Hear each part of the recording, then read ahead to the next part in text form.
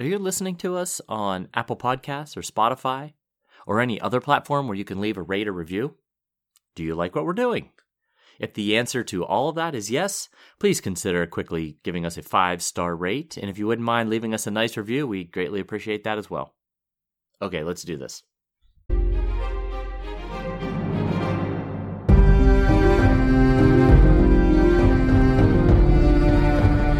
Hello, welcome to the Ghost of Harrenhal. My name's Simon. And I'm McKelly. Thank you for joining us for episode 180 of our chapter-by-chapter book review of A Song of Ice and Fire by George Martin. Today we'll be discussing chapter 36 of A Storm of Swords. That's Davos 4. And as you probably know by now, we're going to chat about the chapter and try not to spoil any future plot points for you, and hopefully we're going to provide you some entertainment along the way. We will summarise what happened, discuss our thoughts on it, provide some useful background, compare it to the television show, indulge in a little pedantry, and cover some relevant news and listener correspondence. Be sure to check out the show notes. They'll provide some additional information about the characters and geography of this chapter. How are you, McKelly? I'm doing just fine. It was good to see you yesterday, even though once again you disappeared before I got to come over and chat. The problem is in these public, I'm in such demand, you know. And plus, when I came over to your table, I got grilled as a manager for like what the heck was going on in the company. I'm like, all right, I'm going somewhere else. I'm leaving. Yes, I know. And since we see each other so regularly, usually I let you chat with other folks. But I did think that, all right, I'm going to go find Simon. And then I looked and you were nowhere to be seen. Well, I had soccer. That's why. I thought you might have been up there. I thought that's probably where you went. That's exactly. How'd that go? Well, it was the preseason scrimmage, so I'm not going to worry too much about it. But it's funny because I've picked a lot of the same players who didn't quite do what I wanted them to do last season. I think I've upgraded a little bit, but there's a lot of commonality. And we were exactly the same as last season. We were the better team. Go figure. But profligate in front of goal and susceptible to breakaway goals at the other end. So we ended up getting a 3-3 tie, which is just not good enough. No, not when you're the better team. Exactly. Well, I'm sure you'll get them whipped into shape here before too long. I will. I started a couple of threads with individuals about what they can do to make our team successful. I like it. The leadership. Mm-hmm. Clear leader. You're like Stannis Baratheon of the of your soccer team. In terms of my willingness to vary my tactics and plan, yes, I'm very much like Stannis. It's my way or the highway. Right. Well, speaking of work, I noticed that our podcast life is rubbing off a bit into my work life. As most people know, we are writers, you and I, and we document things often with terms like this window, this screen, this pane.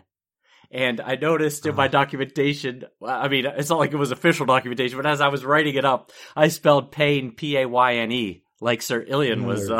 Very nice. That's good. Like Sir Illian was going to walk across the screen. Oh, that's great.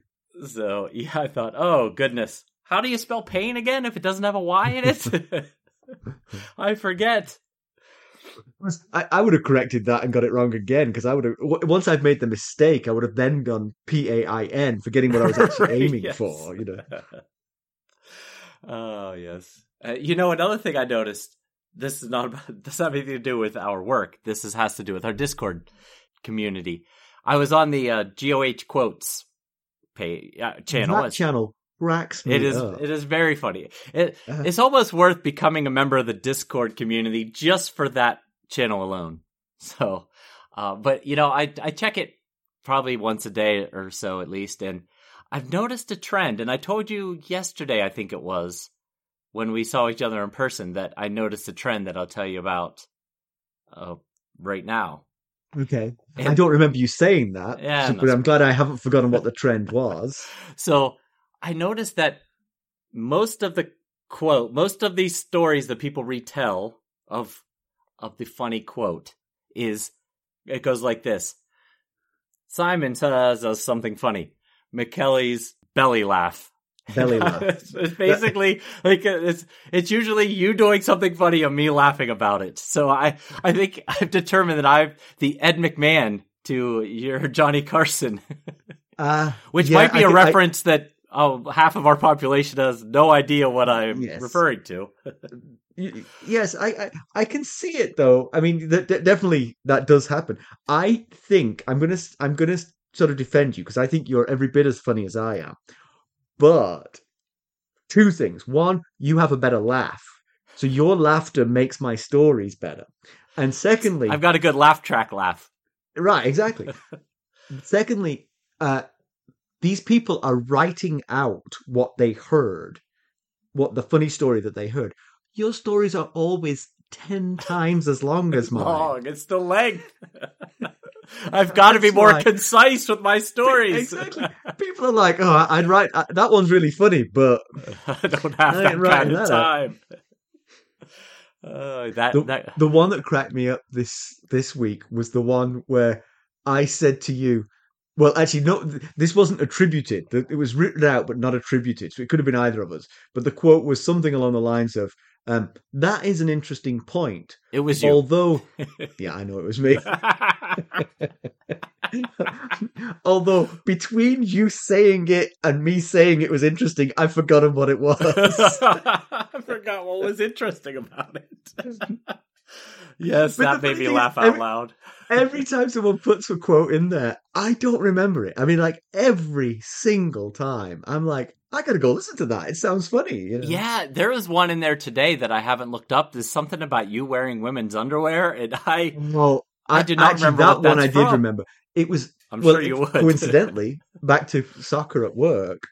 To sign up for soccer at work, there's a form, you fill it in, and it basically just like gets your level of attendance, the best level you ever played at, that kind of thing. Yeah. And then there's just a free form field for notes.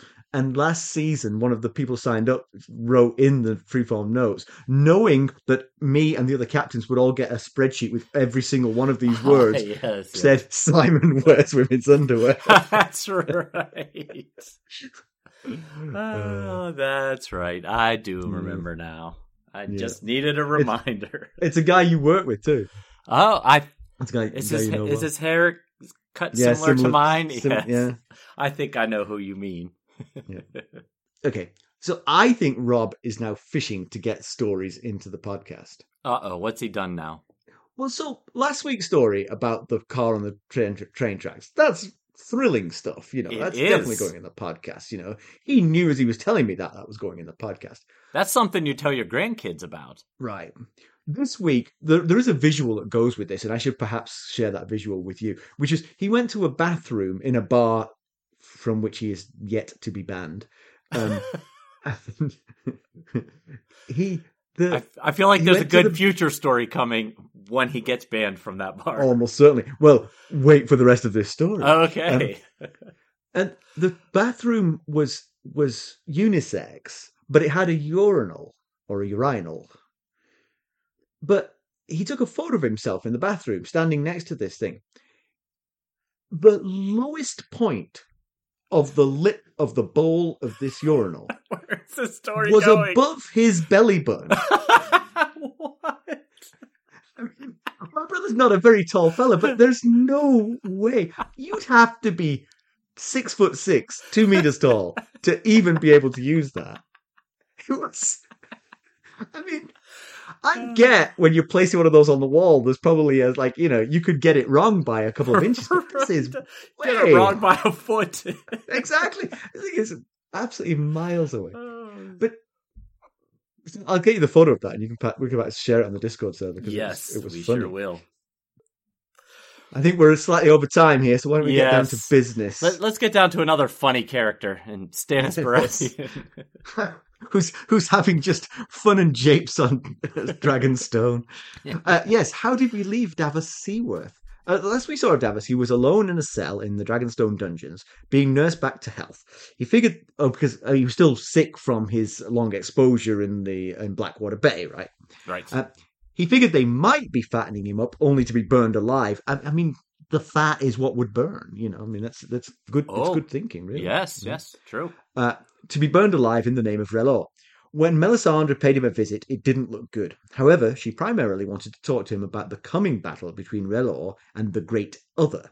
Later, Davos got a cellmate in the form of former Hand of the King, Alistair Florent. Seemed Alistair sent a letter to the Lannisters offering terms for peace. If one of my team were to talk to one of the other captains, he'd be Right. in a cell under Dragonstone too. Uh, Terms he did not get the okay from King Stannis. So, Michaela, why don't we give him the summary of this one? Okay. Well, Davos and Alistair Florent receive visitors. It's Axel, Alistair's brother, and the guard Davos nicknamed Lamprey. Seems Davos has been summoned by the king himself. The trio leave, and on Axel's orders, Lamprey takes the torch with him, leaving Alistair in complete darkness. Axel tells Davos that he'd burn him along with his brother if it were up to him. He's seen in the flames that Davos will betray King Stannis. He's also seen Stannis on the Iron Throne, but in order for that to happen, Stannis conveniently needs to make Axel his Hand of the King first, a task that Davos can help facilitate. Feels a little self-serving, but okay. Sounds it. All Davos has to do is tell Stannis he supports Axel as his new Hand of the King. If Davos will do that, Axel will see that he gets a new ship when they sail from Dragonstone. If Davos refuses to cooperate, Axel suggests that an accident might befall him. After all, Axel is Castellan of Dragonstone and the garrison is his. King Stannis awaits them in the chamber of the Painted Table. Davos is shocked at the physical change of his king since he last saw him at Storm's End. Stannis seems to have aged 10 years in the intervening time. Regardless, Stannis smiled ever so slightly when he saw Davos. The first thing the king asks him is what the punishment for treason is. Davos knows it's death, but knows that Stannis knows that just as well. Davos gets the feeling he's being asked to condemn his cellmate Alistair. Davos tries to defend Alistair, but Stannis is not having it. The king compares himself to his brother Robert. Whereas Robert inspired loyalty, even from enemies, Stannis seems to only inspire betrayal, even from family. Stannis has Axel tell Davos the plan that Axel and Salador's son have hatched to get Stannis and his men back on the winning path. It involves attacking Claw Isle, seat of House Celtigar. Lord Adrian Celtigar fought for Stannis at the Battle of the Blackwater, but bent the knee to Joffrey the moment he was captured. Attacking that lightly held castle will show the realm what happens to those who side with the Lannisters. Stannis asks Davos his thoughts. Hesitantly, Davos offers that it's both folly and cowardice. After silencing the outraged Axel, Stannis asks Davos to back up his statement. Davos explains Lord Celtigar is old and done, so it's not surprising that he bent the knee. The residents of Claw Isle are the women and children of the men who died for Stannis on the Blackwater. Those men who survived the battle bent the knee because their lord did. What does it prove to kill their innocent families?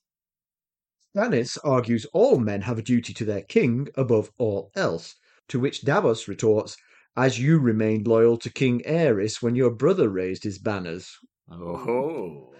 A tense moment passes before Stannis admits it wasn't an easy choice to back Robert over his king. Stannis then admits he doesn't even really want the Iron Throne for personal reasons. It is his by right, and he has a duty to his daughter, brother, and to the realm.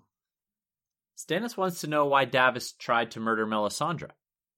It's then Davos realizes Stannis did know that he was in the dungeons. Davos admits it's because she burned 4 of his sons on the Blackwater, and Stannis sets him straight. It wasn't her. It was the imp. Blame Stannis if he needs a target. He let his pride get in the way and sent her to Dragonstone. He tells Davos Melisandre saw Renly's death in the flames, but had no more part in it than Stannis did. And she told Stannis to send for Davos when Axel wanted him to burn. Stannis then mentions that his nephew, Edric Storm, is sick, and Maester Pylos is leeching him. Stannis is sure the boy will be fine, but he's got king's blood flowing through his veins, and that's powerful. Stannis then agrees with Davos that Axel's war plan is poor. It gains Stannis nothing. He then commands that Davos get on his knees. A confused Davos does as he's told. Stannis brandishes his sword that glows with fiery colors. However, when he touches Davos's shoulder, he feels no fire. For his good counsel and constant honesty, Stannis makes Davos his Hand of the King. He wants Davos by his side in the upcoming battle. Davos is confused. They don't have the force for another battle against the Lannisters. Well, here we come. When Davos says as much, another voice responds. Melisandre has entered the chamber. It's the great battle the king refers to, between R'hllor and the great other. Seems Stannis has seen it himself in the flames. He saw men in black on a high hill in a forest and shapes moving in the snow. Stannis and Melisandre have a plan involving leeches. However, Melisandre insists it's not the right way. She asks for the boy, and with him she'll wake the stone dragons. Stannis refuses. The boy is his own blood, bastard or not, and he's innocent of any wrongdoing. Resigning herself to her king's wishes, Melisandre offers Stannis a dish with 3 large leeches. Stannis takes the first one, saying, "The usurper, Joffrey Baratheon," and throws the leech into the fire. He takes the second, "The usurper, Balon Greyjoy," into the fire. Finally, he takes the third, "The usurper, Robb Stark," throws that one into the fire too. We'll be right back. Hello, friends. Are you ready to make some unforgettable memories? Well, if so, consider the Marriott Bonvoy program. Discover the perfect destination for your summer getaway and unlock exclusive deals on luxurious accommodations. With our affiliate partnership, you'll enjoy unbeatable savings and a seamless booking experience. Don't let summer slip away. Visit Marriott Bonvoy today and make this vacation season one for the books. Use our Ghosts of Harrenhal affiliate page to check it all out and buy Bonvoy points or give some as a gift. The link to our page is in the show notes. That's a problem for Robb and Kat and the rest of the Starks. Well, before we get started, I will say Axel Florent went quite hardcore on his brother here by taking the torch. Can you imagine if you're in a dungeon with a relative stranger and your brother comes down the stairs with a torch to say that one of you's getting out of here and he takes the other guy? Be like... And then the torch. And the torch too. Of course, it's only maybe a page or so later we see that Axel has designs on assuming Alistair's role as Hand of the King. Because Alistair was Hand of the King, and now yes. You know what? I mean, there is a sort of like a sweeping, moving scene where Davos becomes the Hand of the King here, but Stannis has so few men. It's kind of like if it's not him, it's right. Fat Patches. Yeah, that rather undermines the honor, I feel. That is true. There's not a lot of options, but yeah. Of course, when we get to it, we'll discuss what some of them were. But and Axel wants the job. He's going to push hard for it. In fact, he pushes so hard he almost pushes Davos off of the right. That's how hard he's going to push for the job. If he had done that, that would have been rather unfortunate for his claim. Sorry, I pushed your friend off the thing. I'm Hand of the King. I felt like he might tell you the truth. I've seen it in the flames. He was going to betray you. So, yeah, he claims that he sees the future in the flames, much like Melisandre does. And like we quickly mentioned in the summary, feels like he's seeing what he wants to see. Isn't everyone? Doesn't Melisandre? Yes. Doesn't Stannis? Yeah, I mean, but unlike Stannis later, he doesn't have the details to make it believable. Like, we know what happened on the Fist of the First Men. So we know, oh yeah, Stannis actually possibly did see something that really happened. Mm-hmm. Axel's version is that Stannis will sit the Iron Throne, and in order to do it, he must make me Hand of the King. That's a tough one to disprove, because you can't say what someone else did or didn't see. But it's incredibly self-serving. Oh yeah, I mean, there isn't a lot more detail. I mean, if you saw Stannis sitting on the Iron Throne, there was a guy next to him with big ears and the Hand of the King badge on him, you'd be like, hey, hey, that's me. I'm that pretty works sure. out. Right. I mean, yeah, if you did see that, how do you, how do you tell other people that without looking like you're incredibly self-serving? So, but it does remind me of Melisandre's line to Davos last chapter when she came to visit him in the dungeon, and she said, "The other's servants often hide black hearts in gaudy light." That definitely sounds like it. Sounds like an example.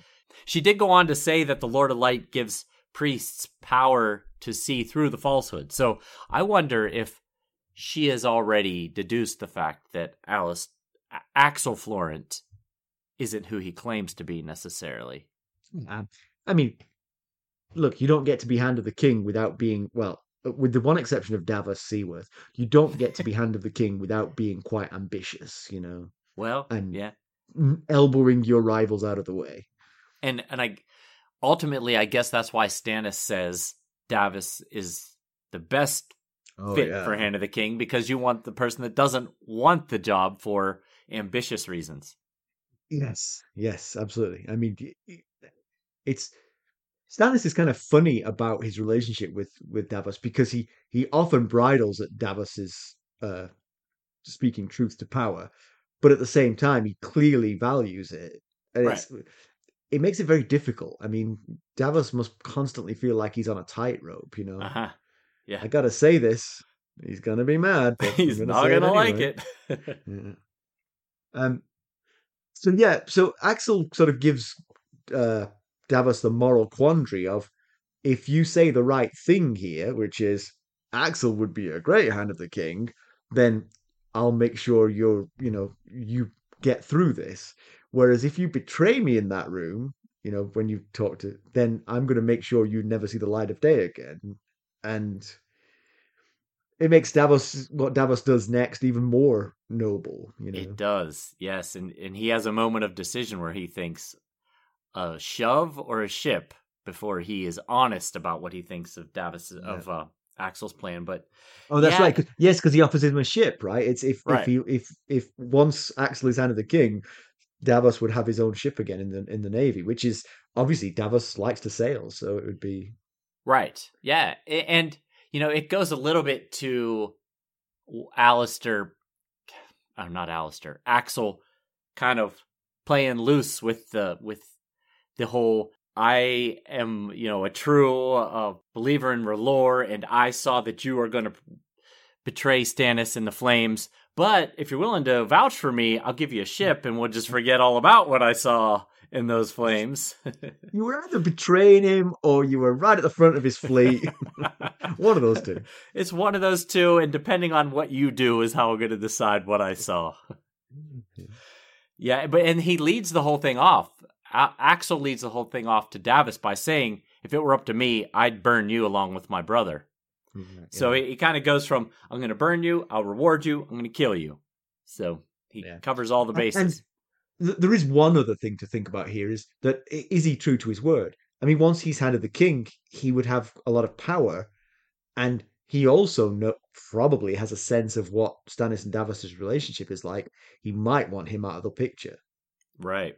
Yes. Because it's quite clear that Stannis really respects Davos' opinion. Yeah. Even if you're Axel Florent, you're picking up on that.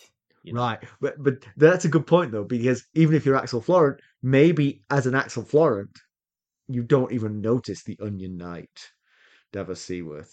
So maybe he wouldn't see him as a rival. He elbows out of the way the other highborn rivals, but he might not even think to get rid of Davos. The lowly Onion Knight. Exactly. Right. Yeah. And we learn here in this chapter that Stannis was definitely agreeing in the Dance of the Dragons, because he's talking about traitors, and he mentions that I won't say exactly what he says. There is a huge spoiler for House of the Dragons. Right, yes. So be careful reading this chapter if you don't know how House of the Dragon is going to end. Luckily for me, I read it, I was like, oh, huge spoiler for House of the Dragons. Already forgotten. Well, I won't tell you, but I will say that Stannis refers to Rhaenyra as trying to usurp her brother's throne. So clearly he stood on the side of the Greens and Aegon II. Yeah. So if you remember Alistair Florent, his proposal for which he now resides in the dungeon was to marry Shireen to Tommen Baratheon to basically build a bridge here back to the Lannisters. Davos saw what would happen if you made that plan. Honestly, you'd end up in the dungeon if you suggested it to Stannis, but if you write to the Baratheons with it as his Hand of the King, yeah, that's the problem when you make someone the Hand of the King that doesn't really know you. You know, is Davos could have told him before the thought even came out of his mouth. No, that's going to end really badly. Don't do that. But yeah, if you started the sentence with "I've had a thought, we could marry Cherie," you'd just be leaping in. Right? Yes. No. Whoever you're going to say, it's not a good idea. Whereas Axel would be like, "Let him speak. Let him speak." Do you know who we could marry Tommen Baratheon to? No. So Stannis lists a bunch of family members who have betrayed him. And so I just thought we'd go down the list just kind of to remind everybody who they are and in what way they've betrayed Stannis. The first one is obviously his brother Renly. We know how he betrayed him. He tried to take his throne, which is a pretty big betrayal from your younger brother. He mentions his grandfather, which is when you start getting in to the Estermont's family tree, it gets really confusing because there is a lot of conflicting information in the various parts in the book. So either Eldon Estermont is Cassana is Stannis' mother. Yeah. Yes. So Eldon Estermont is either Cassana's father or brother, depending on what reference in the book you are referring to. So in one of those scenarios, he would be his grandfather. Yes, and in multiple times in this chapter, he refers to his grandfather. So, regardless of whether, which reference you're referring to here, which reference you go with, the uncle or the brother, or uncle or the grandfather, he sided with Renly at first, and then came to Stannis when Renly died, and then he bent the knee to Joffrey after the Battle of the Blackwater. Right. So that's Eldon Estermont, whoever he might be. Right. Oh, in this chapter, it's back to being his grandfather. Right. It feels like he's definitely talking. Yeah. So cousins have also betrayed him. Aemon, son of Eldon Estermont, so that could be his uncle. Right. In this chapter, it's his uncle. Yes, in this chapter, it's his uncle. Yes. Aemon's son, Alan, who would therefore be a cousin. Yes, he's definitely a cousin, whether it's first or second. Right, yeah.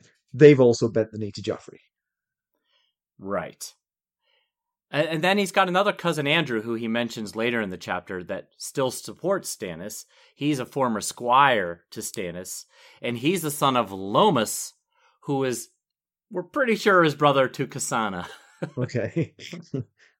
And therefore, Andrew is a first cousin, right? Andrew's a first cousin, yes. Lomas would be Stannis' uncle. We'll be right back. This episode is sponsored by Audible. To get a free audiobook, or 2 if you're an Amazon Prime member, go to our exclusive URL, audibletrial.com/ghostsharrenhal. You can find the link in our show notes. And then his uncle-in-law, Alistair Florent. Right. Yeah. He was saying all this because he was comparing himself to Robert, saying Robert could turn enemies into allies, and I've got family members that are betraying me. Yeah. He talks about two people that Robert captured during the rebellion, who Stannis would have put to death, and Robert went out hunting with them and partying with Yes. them. So Axe throwing with them. yeah, yeah, they were armed with axes while Robert was in their presence. Yeah, but I Right. mean, hey, that's how you build consensus. You don't Yeah. you bury the hatchet. You don't bear the grudges. You bury the hatchet in wood, like 20 Exactly. feet away. Exactly. So Davos poo-poos the plan to attack Claw Isle, and it's clear that Stannis already thought that. He already thought that this would be an empty victory. Right. You take your pitiful force and you attack poorly defended lands and you win. That hardly reestablishes your claim to the Iron Throne. And actually, Stannis maybe didn't think of this, but Davos is right. The reason it's undefended is because those people went to fight for Stannis. Right. Yeah. Yeah. Yeah. I think it's pretty clear that he was just running this plan past Davos kind of as a test before making him Hand of the King.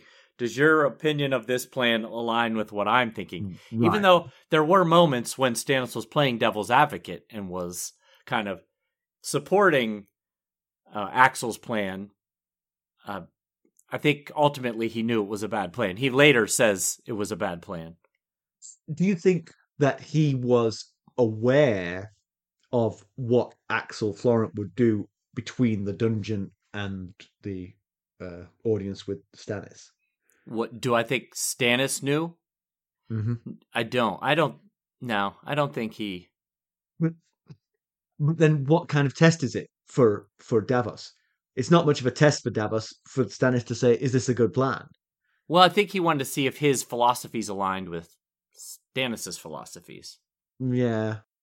I think Stannis figured out what Axel Florent would do on that walk, that he would tell Davos, take my side in this room and I'll be good to you. Fail to and I'll kill you. And so Stannis... Okay. So you think the test was, will you still be honest with me having that carrot dangled in front of you? Yeah, uh-huh. Exactly. Because I think he probably knew what Davos would think of the plan, because they do think the same way. See, that's what I love about this show. I came into this episode thinking one way, and you were thinking a different way, and now I see things in a different light. Yeah, it's a very different test than the test I was thinking of. And it's the kind of test that would be more important to Stannis. It's a true test of loyalty. Your life hangs in the balance here. Will you still do what's right for me, or will you do what's right for you? Yeah, yeah. The other test is important too because he just had a Hand of the King that very much philosophically didn't align with him. Yeah. But yeah, I had not thought about it that way. So yeah, good job. I like it. Yeah. So Axel's plan really doesn't have much merit by itself. I mean, it would be a small victory, and they could do with a morale boost. But honestly, go killing defenseless fishing villages. It's just murderous. And I think even the fighting men who want a victory would feel a little bit sick about that. Oh, I would think so. Yeah, maybe Salador San's people would less because, I mean, the first question is, well, why would Salador San help come up with this plan? And I think the correct answer is Stannis's thought that San is up for it because of the plunder, because Stannis owes Salador a ton of money. Right. And so this is one way to help him pay off some of his debt, I guess. Because it certainly doesn't seem like Salador is all that invested in showing Westeros what happens if you cross Stannis Baratheon. He's like, oh, I got a great idea. Yeah. But the lesson that most people in the Seven Kingdoms would get from this invasion of Claw Isle would be, look what happens if you side with Stannis Baratheon. Right.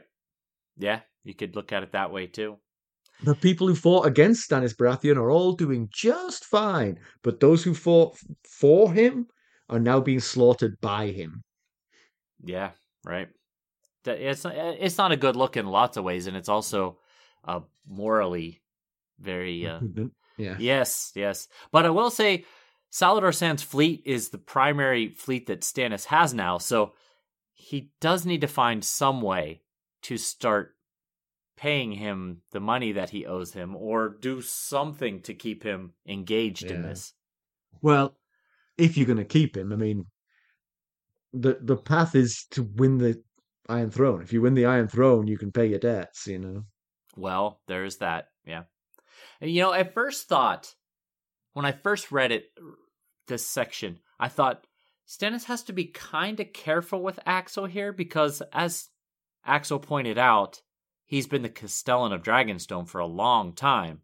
Yeah. And Stannis also mentions that more than half of the men on the island are Florents. So if Axel and the Florents chose to change sides, they could possibly end Stannis' reign rather quickly. But then the more I thought about it, I remembered the fact that the Florents are pretty well hitched to Stannis right now, because they didn't back their own liege lord, the Tyrells. Well, they did originally, but then they came over when Renly died. And we know that the Lannisters and the Tyrells have already given Brightwater Keep to Garland Tyrell. So the Florents don't even have their own castle at the moment. Yeah. So my point there is them, they're not likely to abandon the cause just because of the slight of losing the hand of the king. Right, because they've made a bed that they kind of have to lie in right now. Yeah. So we get a new perspective a little bit on Robert's rebellion, that Stannis at least considered not siding with Robert. I wonder about that, though, because he's saying that, betraying a king is treason, no matter what. And clearly they did betray King Aerys. But he made it out like it was a moral quandary for him. I don't know if it was. I don't know if it was really. I mean, I think it's a moral quandary if your brother rebels against a king who you do respect.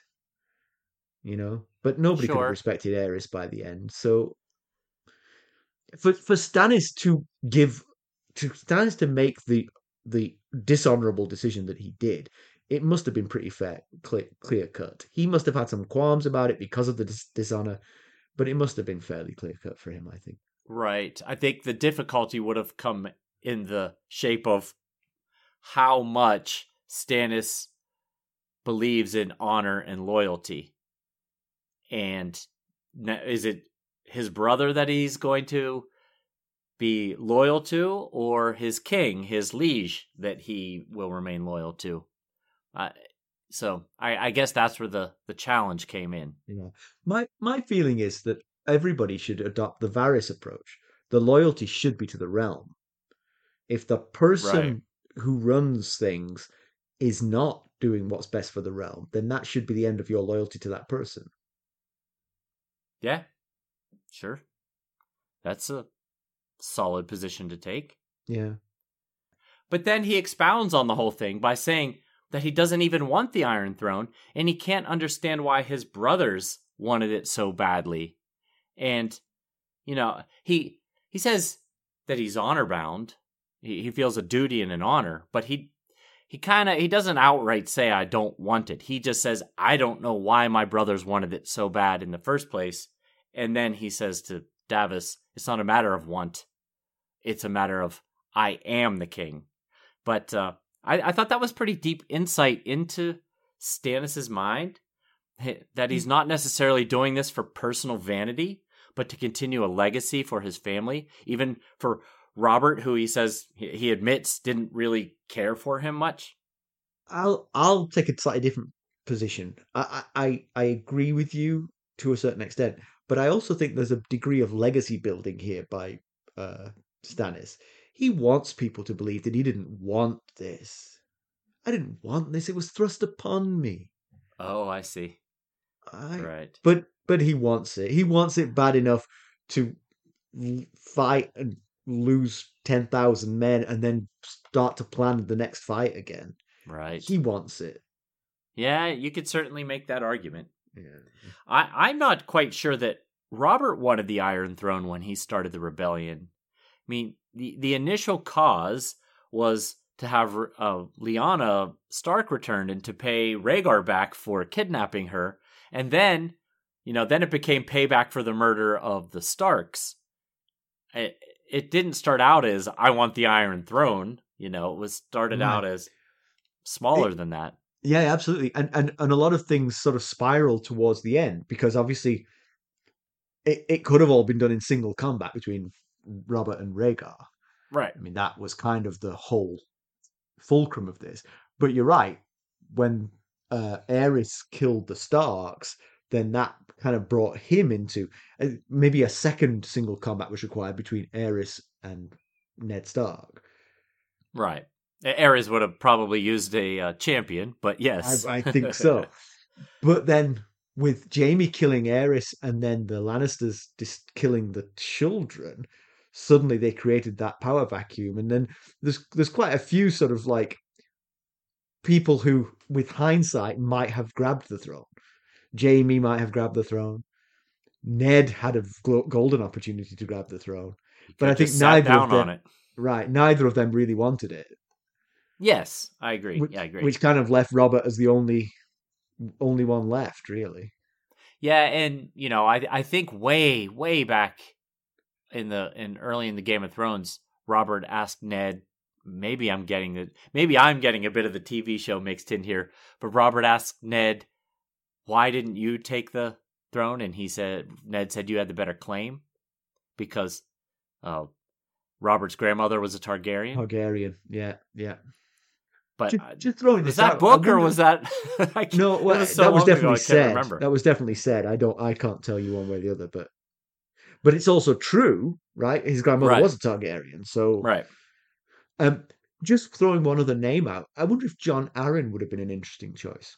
Oh, sure. Difficult because he didn't have an heir at the time, right?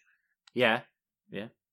So it could have led because Robin is too small to have been born then. Yeah. So that could have been a real problem if Jon Arryn had been the pick, but he might have been a consensus pick that everyone could have rallied around. Yeah. That could have worked. But we are off topic. We are slightly off topic. But part of the reason Stannis feels honor and duty bound to win the Iron Throne is that he wants to pay retribution to the corrupt small council of the king, starting with Cersei and her kids. And of course, the kids weren't part of the small council, but he has a quote that Cersei made him, referring to Robert, look like a fool with the kids pretending that they were his, and that she might have murdered him as she did Jon Arryn and Ned Stark. And I think she probably did have something to do with Robert's murder. Right. She provided the strong wine to Lancel, who provided it to Robert. Yeah. Robert killed himself. Yes. But going into she a definitely boar hunt wasn't drunk. Yeah, she wasn't trying to stop it. Ned, she's culpable, but she certainly didn't want to kill him. Right. She thought, if I remember correctly, she thought he was going to take the black. Right. And Jon Arryn, she has consistently not admitted to that when admitting to far worse crimes. Yes, exactly. Now, Grand Maester Pycelle did tell Tyrion that he thought Cersei wanted Jon Arryn dead before Jon Arryn acted on the discovery of the incest. So he took over care from Maester Coleman and made sure that Jon Arryn didn't recover. But we still don't know who or what was the initial cause of the illness. Right. But you're right. Cersei's been had plenty of opportunity to confess and has not yet. So yeah. Stannis also mentions that Barristan Selmy said that the rot in Aerys' reign began with Varys, which is interesting. Because again, I mean, I was just bigging up Varys as the one person who claims his loyalty is to the realm, not to an individual, which seems to me to be an honourable position to hold. And that also might mean that when Aerys went bad, Varys started to plot against him. Right. And so, in some ways, he would be a destabilizing factor against a rotten king. But that doesn't Sure. mean he's a problem. All you have to do is be a good king and he'll be a good servant, Yeah. Yeah, so, I mean, we saw Varys plotting with Illyrio Mopatis about a royal upheaval under Robert, where they seem to be planning to put a Targaryen, and we assume it's Viserys, on the throne. Here, Selmy is suggesting that the Targaryen downfall began with Varys' whispers. So, could we have misunderstood what Varys and Illyrio's plans were, and it wasn't Viserys and Dany they wanted back on the throne? Because why sabotage Aerys only to later put his terrible son, Viserys, back on the throne? Well, that's true. That's true. Or maybe it's just a coincidence that Aerys went mad around the time that Varys arrived on the scene, and Barristan is incorrect that there was a correlation. Yeah. It's interesting to remember that conversation was had prior to Viserys' demise, because I'm kind of seeing it as Varys was happy to get rid of Aerys, was okay with Robert, but could kind of see that Robert was not long for this world for the way he was acting and living his life. Right. And did not want Joffrey. So maybe was planning for a succession that did not involve Joffrey. And Viserys might have been a possibility. But of course, that's the problem with that is that Viserys was every bit as bad as Joffrey. Yes. So, but Varys wouldn't necessarily know that, but Illyrio Mopatis would. Right. True. Yes. Yes, because he's been around him a lot more. Yeah. I will say that in the future, we're going to hear a slightly different version of how Varys ended up as Aerys' Master of Whisperers. Okay. And how Aerys' paranoia time frame fits into all that. You know, the whole chicken and egg thing here. So we'll get another perspective. Yeah. And then the next person that Stannis has it in for is Jaime. He thinks he should have been killed or sent to the wall for what he did. And that is essence of Stannis right there. It is essence of Stannis. And I will. There's no room for flexibility and justice. It is absolute always, every time. I will say that again, Stannis likely doesn't know the full story, and we've got a Jaime chapter coming up next week where we'll get more details. That if Stannis had gotten these details, maybe would have swayed his opinion a little bit. Simon's might shaking sway his head. yours. It might sway yours, McKelly Ray, but it ain't swaying Stannis Baratheon's. He just doesn't. The plight of every citizen of King's Landing is nothing to Stannis Baratheon compared to honor and loyalty, fulfilling your vows and loyalty. Exactly. Yeah, you can make that argument. That's how he seems. I'm just basing it on the way he acts. I promise. It's not a prejudice. I'm finding Stannis to be so much more complicated and intricate in this read through as I dive so deep into each chapter. Well, that is true. I mean, we talk about Stannis the way that everybody talks about Stannis, but the reality is we keep seeing him doing things that are not Stannis-like. Right. How often do we say something like that? Exactly. Yeah.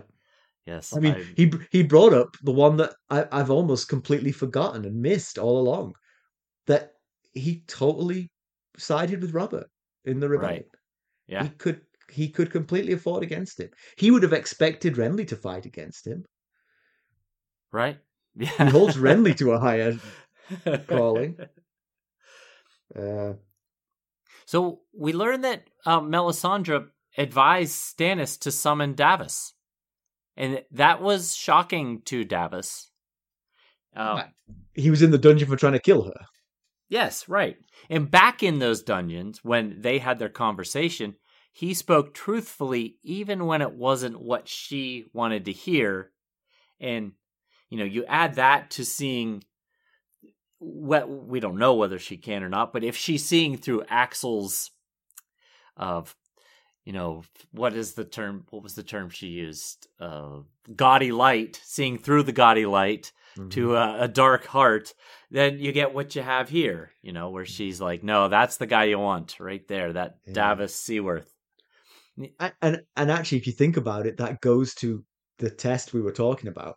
He also tested him in kind of the same way, and he stuck to the truth, didn't say the thing to help himself, spoke the hard truth. And the test did the same thing today. So Davos keeps on proving himself to be truly loyal. Yeah. And one thing she said to him down in that dungeon was that you doubt the truth of her lore, but you serve him all the same and will serve him again. And I wonder if that serve him again was a little foreshadowing to him becoming Hand of the King, that she had decided. Yeah. Sorry. Finish this. No, that she had decided to advocate for Davos to Stannis. I thought it had a double meaning, though. I thought it meant when I set you on fire, you'll be serving. Oh, but Davos might have been thinking the same thing at that time. She was perfectly fine with him hearing that. Yeah. Yeah. And also that Melisandre advised Stannis to give Renly one final chance to relent Stannis' claim that Stannis was ready to go to war with Renly, but Melisandre was the one who asked for a final parley to see if they could come up with something. So that's interesting. It shows that because she's such a sort of religious fanatic, you kind of see her as being in the same way that Stannis is seen as a sort of monolith. You see her as monolithic as well, but in actual fact, she was trying to find alternative solutions to the problems. Yeah. I found that whole section there when they were talking about Melisandre and Renly to be a bit confusing and unclear, because Stannis says to Davos, she's no more to blame for Renly's death than I am. She was with me the whole time. But then he says she would have spared Renly's life if she could have. So at first it sounds like Stannis wasn't aware that it was Melisandre that, sent the shadow assassin to kill Renly. But then he says she would have spared Renly's life if she could have. So then it sounds like he does know that she did that. I wonder if the first part of that is just sort of like the sort of like court of law alibi. Right. He and I were both outside the walls of Storm's End. We had nothing to do with his death, but he brought it on himself, and she was the medium by which he died. Yeah, it seems awfully unlikely that Stannis wouldn't have known about her role in Renly's death. I wondered if his statement of she is no more to blame for Renly's death than I am was, I signed off on it. Oh, rather than absolving them both, yes. He's actually implicating them both. He's saying, right. Yeah. But it's the whole, the few sentences where he says, she was with me the whole time. You can ask your son Davos if you don't believe me. He was there too. Doesn't fit. Devon doesn't really fit with the other sentences around those. Yeah. So the whole thing seemed a bit confusing to me. Yeah. So Edric Storm is in town. If you remember that that was the reason for the second Shadow Demon, was to get Edric Storm from Storm's End. Edric Storm, right, as we remember, is Robert's second oldest bastard, I believe, behind Maya. Yeah, Maya's the oldest. I think Gendry might be older. He seems older anyway. Edric seems like a maybe not past his tween years yet. Okay, I see. But Edric is under the weather and he's being leeched. But then, given what happens at the end of the chapter, I think maybe he's perfectly healthy. They just wanted some blood.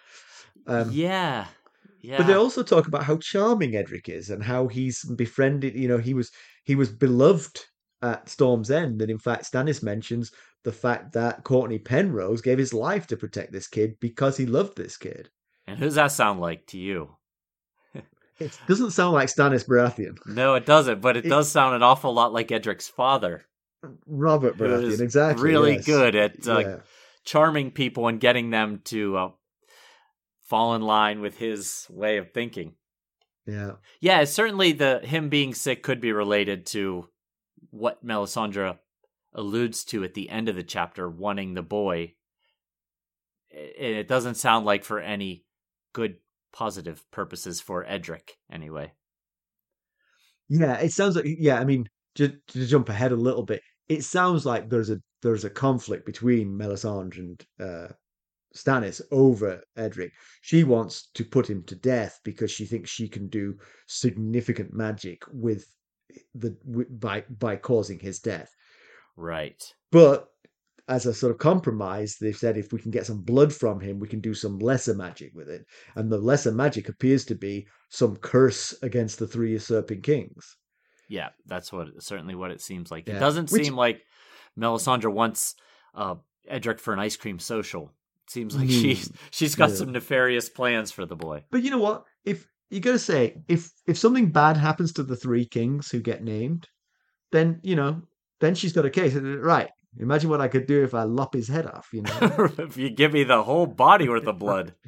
But it's interesting. Stannis again, sort of like he could do the Stannis-like thing and say, he's just my bastard nephew. I don't care. Put him to death. But he's protecting him and trying to find a lesser solution to achieve the end, which he thinks is the best thing for the realm, him on the throne. Right. And he's giving up that opportunity for the kid. Because he's an innocent boy and he is his nephew. So yeah, there are serious complexities to Stannis when you start to really dive into his character. Yeah. Maybe he's just as charming as Edric. I'm not sure that's one of the complexities. That's not one of the levels of the onion there. And we just had a discussion about Stannis' flaming sword right in the middle of our summary. Presumably we edit out because it was I was reading the book to try and sort this out. So I read it, in my mind, I thought that Stannis had a flaming sword, much like Beric Dondarrion. But then Simon read it to me, and he's right. It glows. It doesn't necessarily say it's flaming. It glows with flame-like colors, but it doesn't mention that it's a flaming sword. Or fall. Yes, fall colors. That works too. Yeah, obviously Beric Dondarrion's sword, the flames were real. It burned for sure. The Hound. And this, when Stannis touches Davos' shoulder, it doesn't feel like anything but a regular old sword. Yeah. So this made, but anyway, this made Davos the new Hand of the King, and we pretty confident he's going to be honourable and do right by Stannis, and not overstep the mark.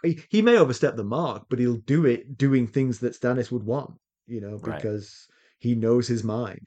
Yes, that is a huge plus here compared to Alistair. And Stannis names Davos Lord of Rainwood. And so Rainwood is the forest that makes up much of Cape Wrath, which is the peninsula in the Stormlands where Davos's keep is. But I will say it's unclear if the title grants him any, liege lordship, if he has any vassals that report to him, because there's others like the House Cairn of Nightsong. They have their self-styled title is Lord of the Marches, but that doesn't hold any real power over any of the other lords. Yeah. I see what you're saying.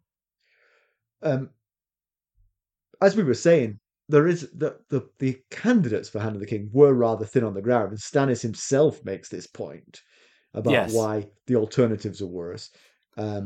So Durham Bar Emmon is one. He calls him that boy, and he's the 15-year-old Lord of Sharp Point. If I was Stannis Baratheon, I wouldn't want a 15-year-old as my Hand of the King.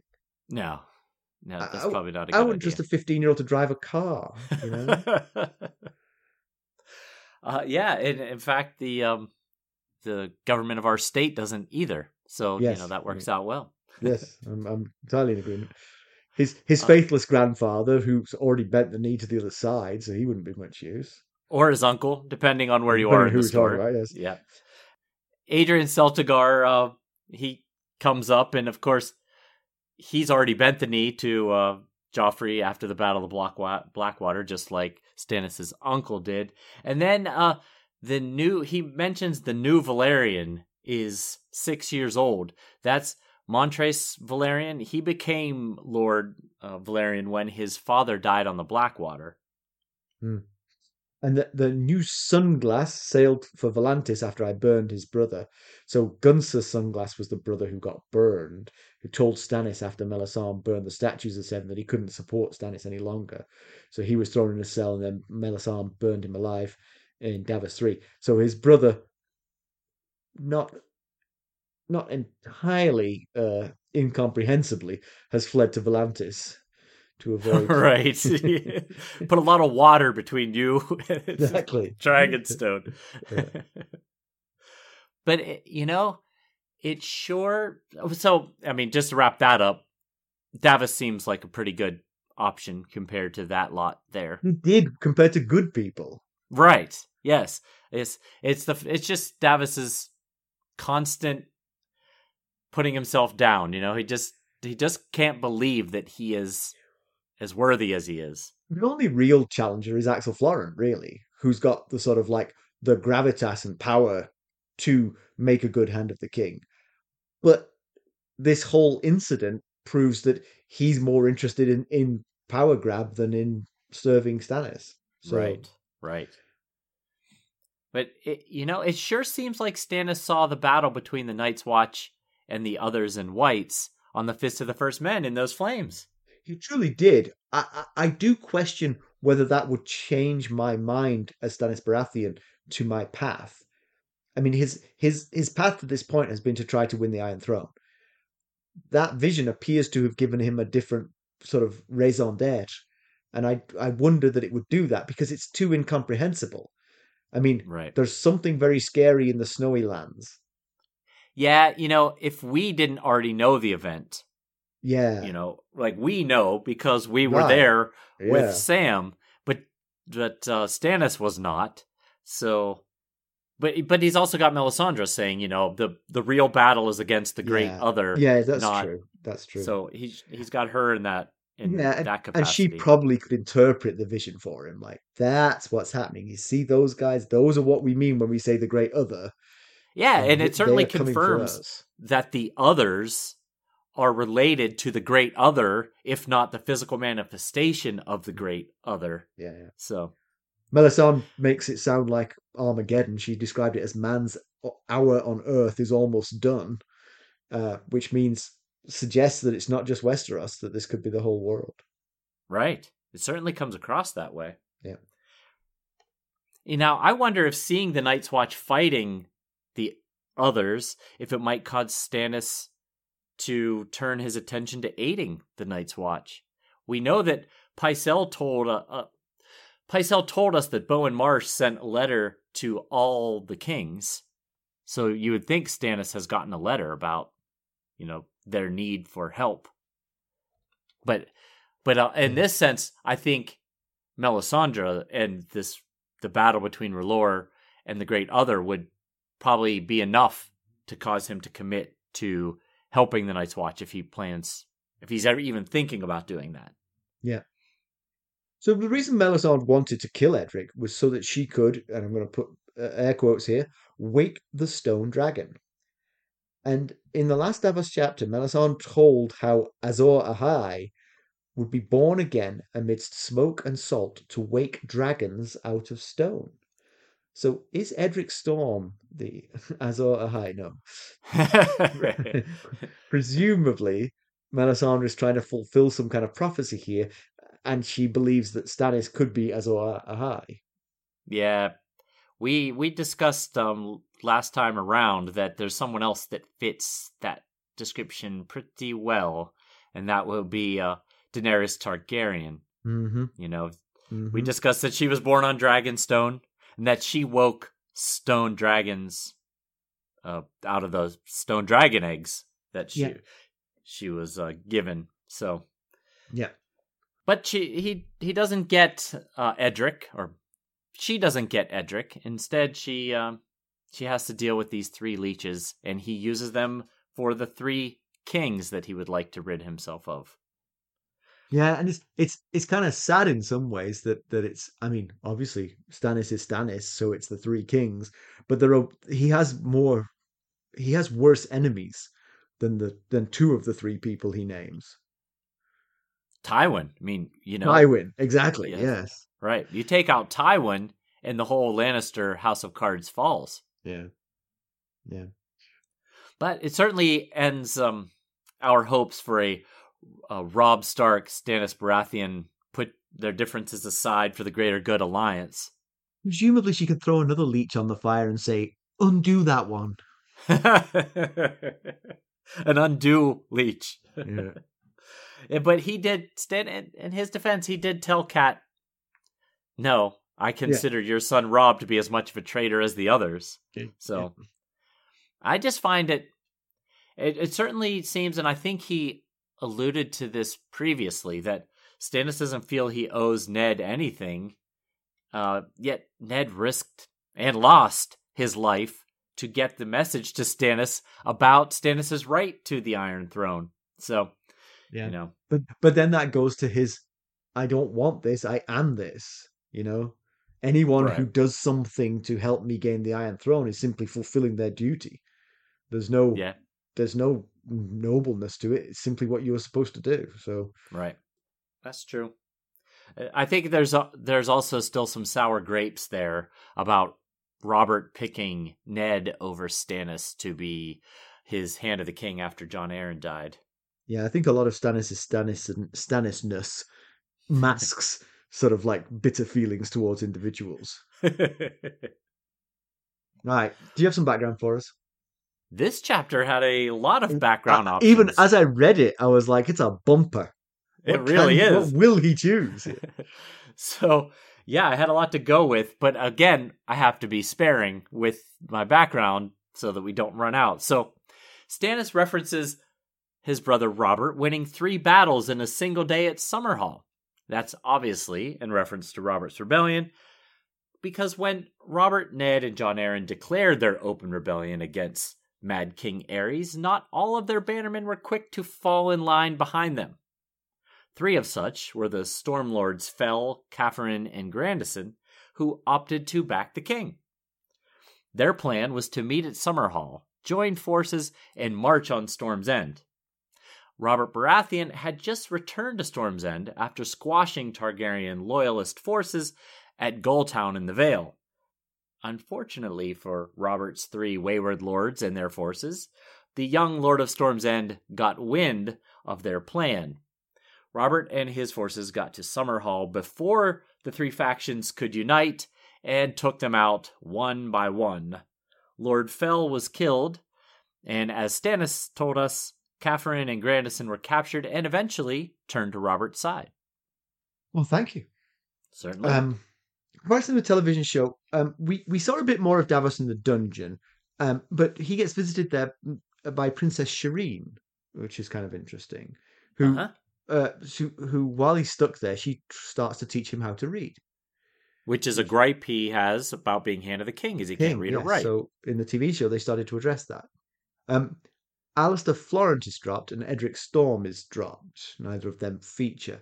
The moral quandary of should I say what I think will set me free or should I speak the truth is changed into that was about Claw Island. It's changed into Stannis announcing that they're going to kill a bastard son of Robert Baratheon for the magic that it would bring. Now, it's not Edric Storm because he was dropped entirely from the TV show.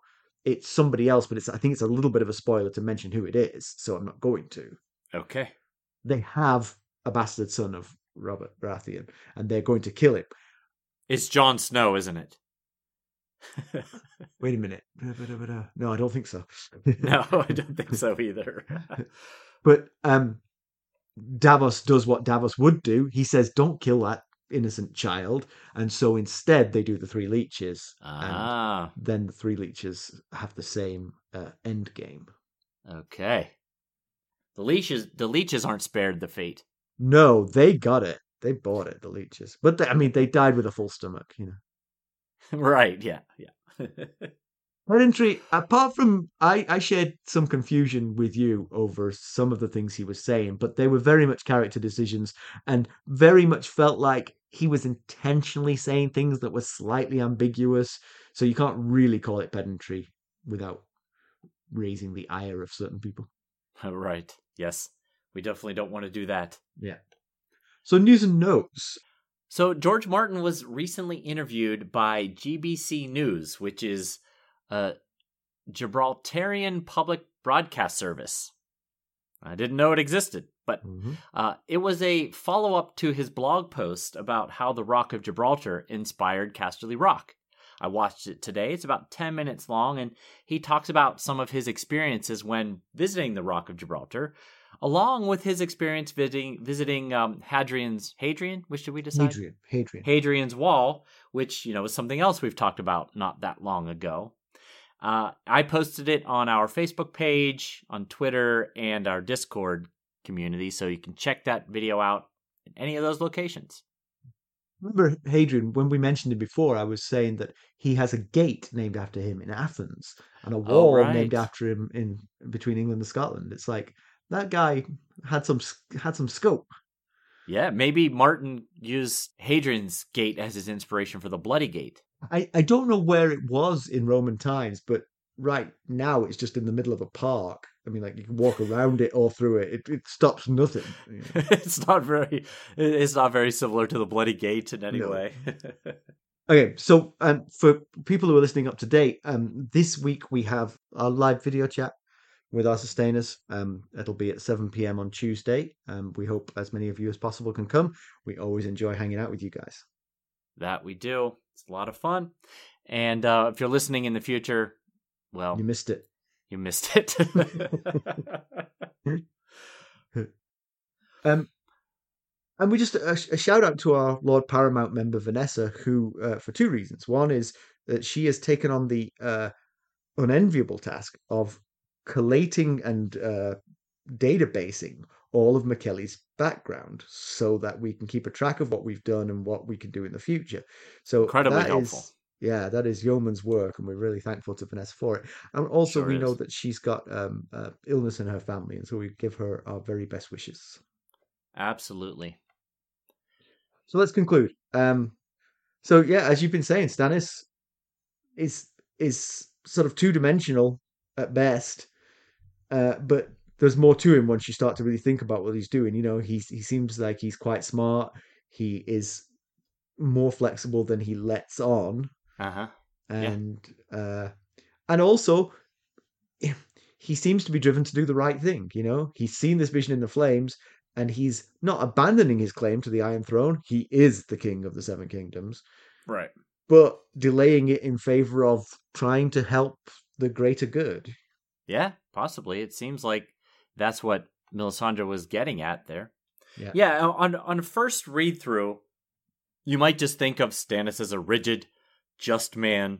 But on subsequent read-throughs, and especially as I've read the chapters so many times in a week for this particular read-through, I begin to pick up on the complexities that make him so fascinating. Yeah, he's definitely a rigid, just man for sure. Mm-hmm. But he's also caring and at times surprisingly reasonable. And we saw his loyalty to his family, to his brother Robert and Edric. And he's very self-reflecting. He asked Melisandre, why would the great other choose me? My brother Robert was a much better choice. Why would he even bother to choose me? And he takes criticism. That's one thing you could certainly say about him. Yeah. As long as it's honest criticism, he's willing to listen. And he's actually quite forward-thinking for someone of Westeros. He mentions that Shireen is his heir. Yeah. Not that I need to find an heir, but that Shireen is his heir. And, he even has a bit of a dry sense of humor at times. Go on. So, well, he makes some, like he tells Davos, he tells him to get on his knees, and Davos is kind of hemming and hawing, and he, in my mind anyway, he kind of jokingly said, "Do it, your lord commands you, your king commands you." Okay. I think he has a little bit of a sense of humor that you wouldn't expect. So what you're saying is when he says the absolutely rigid, rock solid Stannis Baratheon things, if you read it enough times, you might start to think he's being funny. Yes. Okay. That's a good way of putting it. Sure. Not great news for Robb Stark being lumped in with those other two kings. Honestly, I'm okay if those curses, which clearly they were, work just fine on Balon Greyjoy and Joffrey Baratheon. But don't be doing anything bad to Robb Stark, please. Yeah, that's a tough one. Yeah. The Starks have had enough pain and suffering since Ned rode south with King Robert. Again, you mentioned last week that the timelines are sometimes a bit off. Maybe this was before Rickard Karstark's betrayal. Oh, and that was the thing. That was the thing. The thing for Robb. And maybe, yeah. Maybe before he foolishly married the wrong girl. Yeah, and his grandfather died. Yeah, it's been going. I mean, it's all going horribly wrong for him. So maybe his sister was married to their arch enemy. Balon and Joffrey are having the time of their lives. They want to watch their backs. Yeah, really. But so Melisandre says regarding the fight at the Fist, Davos asks, "What does that mean?" And she says, "The war has begun," is what it means. So does that mean the first step in the war is helping the Night's Watch? That we'll have to keep an eye on that. I mean, it would be quite an about face for Stannis to give up on taking the Iron Throne, like he's been 100% committed to doing. He saw something in the flames, and now he's going to head north, right, to help the Night's Watch fight the others. But at the same time, I think what he saw in the flames shook him enough, and he's got Melisandre on his shoulder saying, "That's where we need to be. That's the real battle." She needs to look over Axel Florence's shoulder when he's looking into the flames as well. So she can roll her eyes when he says, "You're right. Oh, is that what you see?" Yeah. That just looked like flames to me. Melisandre said that the leeches will and won't work. So she thinks these curses will work, but maybe they won't work. But the thing is, I think the more we think about this, the more obvious that ambiguity is. The curses are going to work. Whatever the curse is, she thinks it's going to work. What won't work is that it's not going to wake the Stone Dragon. Which is the point of bringing Edric Storm there for his blood. And so... Right. Yeah, sure. So if it doesn't do what they need, if the leeches don't do what they need it to do we need to fear for Edric? Well, yeah, but the flip side is if the leeches do what they might do, if all three of those characters are killed off, do we need to fear for Edric? Right. Yeah, because then it shows that it did do something. See what I did with a leechful? Imagine what I could do with a legful. Right. And they have an argument, Melisandre and Stannis, that one innocent boy against all the boys and girls and people of Westeros. So clearly they find this blood to be what they're trying to accomplish to be very important. So whether it does or doesn't work, we still might need to worry about Edric. So one thing that Davos notices is that Stannis doesn't use Edric's name, and that makes Davos very nervous. Right. Distancing himself from what's about to happen, kind of thing. Right. Yeah, maybe. One question you might think about is what's going to happen to the Florence now? In particular, is Axel going to take Alistair's place in the dungeon? Is Alistair going to be saved from the flames by Davos?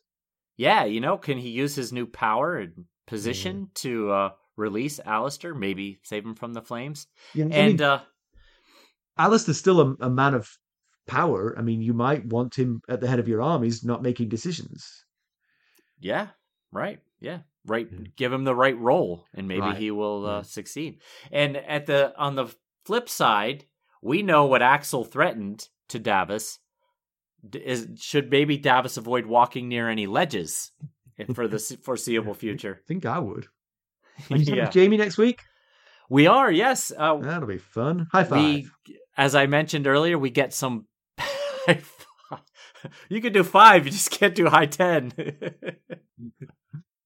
Oh, like I mentioned earlier, we get some additional information about the events that led up to him becoming the Kingslayer, and Roose Bolton lets on about what he plans to do with Jaime and Brienne. So Excellent. You're definitely going to want to tune in next week and find out what that is. Excellent.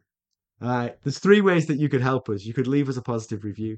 You could buy some merchandise at ghostsofharrenhal.threadless.com, or you could buy us a cup of Arbor Gold at buymeacoffee.com/ghostharrenhal, or become a sustainer at the Lord Paramount or Knight of the Realm level and get the beautiful benefits that are associated therewith. That's right. And as always, you could reach us at ghost.harrenhal@gmail.com. You can go out and follow us on Twitter at Ghost Harrenhal. We're on Facebook, Instagram, Discord, and YouTube. Thanks for listening. Thanks. Bye. Bye.